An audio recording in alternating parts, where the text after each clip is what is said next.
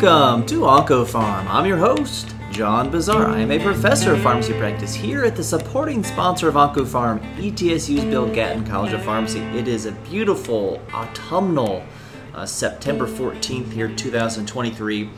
I have two updates to pass along this week, really. One about an experimental drug that I guess I'm a little excited about. And then a newly approved drug for stem cell mobilization for folks getting auto transplants for multiple myeloma. So let's talk about this experimental drug. This is patritumab deruxtecan, or HER3-DXd. And this is the HERTHENA-Lung01 study. It's a phase 2 study in EGFR mutated non-small cell lung cancer. Okay, patritumab deruxtecan, or HER3-DXd. So this is an agent that's been studied right now, or this publication, I think this was presented there's a big lung meeting going on, and it was published in tandem with the presentation at the meeting. So these are EGFR mutated patients. They're either exon 19 deletion or exon 21, the L858R mutation. The big two mutations we target with EGFR mutated disease, if someone says that, these are the two most likely that they are referring to. We know that this disease is prevalent in about 5% of non-small cell lung cancers, primarily those that are not smokers. We know that chemotherapy has some effect, immunotherapy doesn't work that well, but tyrosine kinase inhibitors are the tried and true treatment for this. This is a drug that targets HER3. It's an antibody drug conjugate that targets HER3. We don't target HER3 a whole lot, so it's a new approach. And then the conjugate is deruxtecan, which we are familiar with trastuzumab deruxtecan, which has data for breast cancer, lung, gastric. So it's the deruxtecan decade here. So HER3 expression, and HER3 is in the HER2 family, and HER3 and HER2 are also in the epidermal growth factor receptor, EGFR family. So these are all cousins, they're all related in a way. And this antibody binds to HER3, which is expressed in 4 out of 5 non-small cell lung cancers, and maybe a slightly higher percentage of EGFR mutated non-small cell lung cancer cells. And then after the antibody drug conjugate binds to HER3, it gets internalized. Our deruxtecan, which a topoisomerase 1 inhibitor, gets released, causes cell death, but then can freely diffuse through the plasma membrane, cell membrane, and to affect other cells nearby, including cancer cells that may or may not express HER3, as well as getting into the bloodstream and having other effects. The inclusion criteria for this study is sound, and maybe that's what I'm excited about, because I become so cynical. Everyone had to have previously received an EGFR tyrosine kinase inhibitor and platinum-based chemotherapy. And they amended the protocol to require that everyone had received a third-generation EGFR TKI, i.e. osimertinib. The study was designed to have enough folks to see if we had a response rate that was, quite a bit higher than 26.4%, which that 26.4% comes from a phase 2 study of docetaxel and ramucirumab in the second-line treatment of non-small cell lung cancer who had progressed on chemotherapy. That's basically how they designed their study. It's a phase 2 study. They're looking at response rate, but this is designed pretty well. We have 225 people in this study, 209 who had received a previous third-generation EGFR TKI.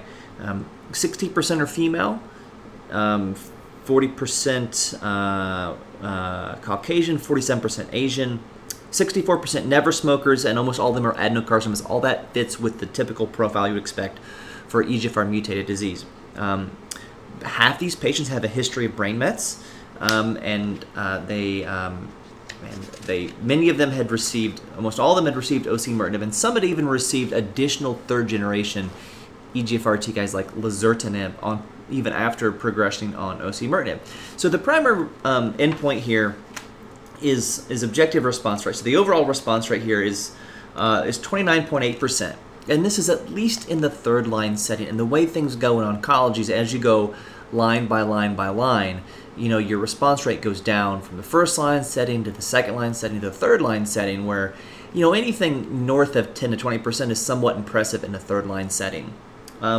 This is a targeted therapy, and typically we hope to see higher response rates of targeted therapies. We see response rates for TKIs that target EGFR well north of 50 and 70%. For BRAF dual MEK inhibitors and metastatic melanoma, you're seeing response rates north of 75% around there.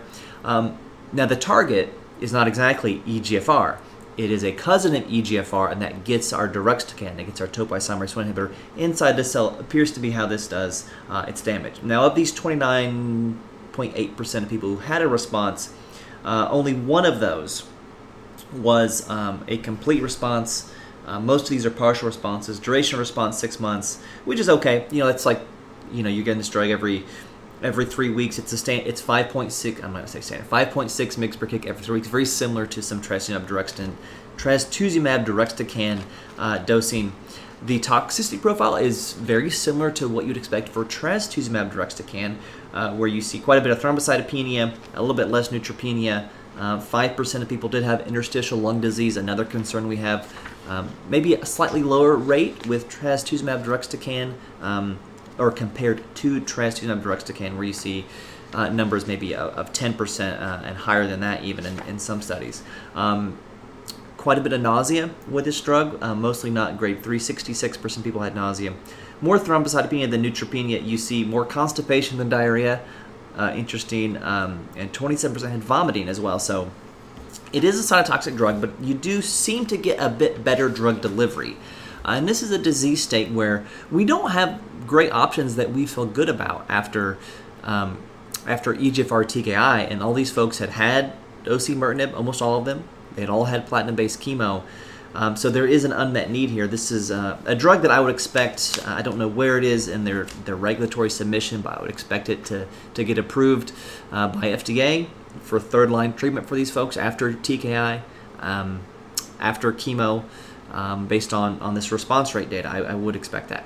All right, so that is an experimental drug. I don't usually talk about experimental drugs that come out, but I did want to highlight that because I thought the study design was solid for a phase 2 study.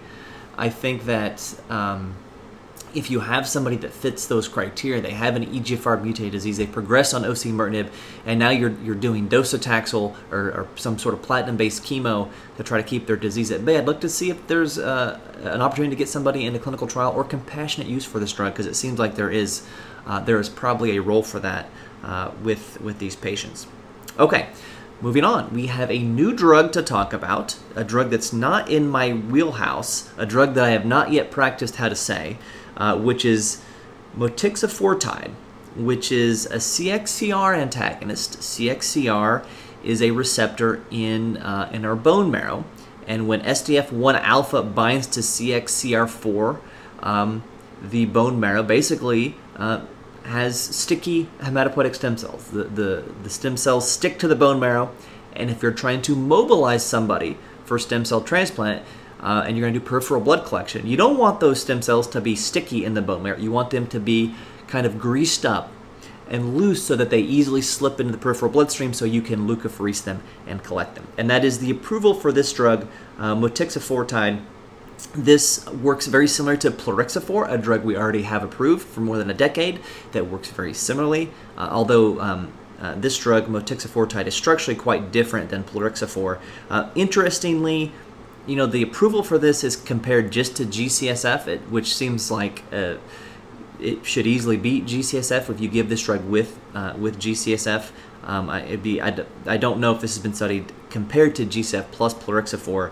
I think the use of this ultimately is going to come down to which one would be more costly. If you just look at the warnings and precautions, seems like Motixafortide is a bit riskier. There is a boxed warning for anaphylactic shock and hypersensitivity reactions. It requires pre-medication with a histamine 1, histamine 2, and a leukotriene inhibitor, not a corticosteroid, notably.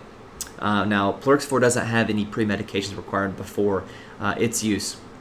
The other warnings we see here are like potentially tumor cell mobilization and things like that. The white count will go up afterwards because you are mobilizing stem cells from the bone marrow into the peripheral blood. And these are drugs that are helpful for folks who, you want to collect their stem cells faster, more efficiently, or they're having trouble mobilizing with just granulocyte colony stimulating factor. And that's really all I have to say about Motixafortide. Not a drug that I use in our practice because we don't do transplants here locally. But it is a new FDA-approved drug, so I thought it was worth talking about for those of you who do dabble in transplant and listen to learn about updates on lung cancer and things like that. So that's what I have this week. It's been a while since we've had a new anti-neoplastic approved. And as I think I've said before, things seem to be slowing down a little bit in the research and probably a remnant of research slowing down during COVID. Hopefully we'll get some more new exciting announcements probably as soon as I finish recording. Well, thank you all for listening. You can follow me on the app formerly known as Twitter at FarmDTNib, and you can follow the podcast at UncleFarmPod on Twitter, Instagram, and Threads. And remember, till I talk to you again, doses matter. Thank you.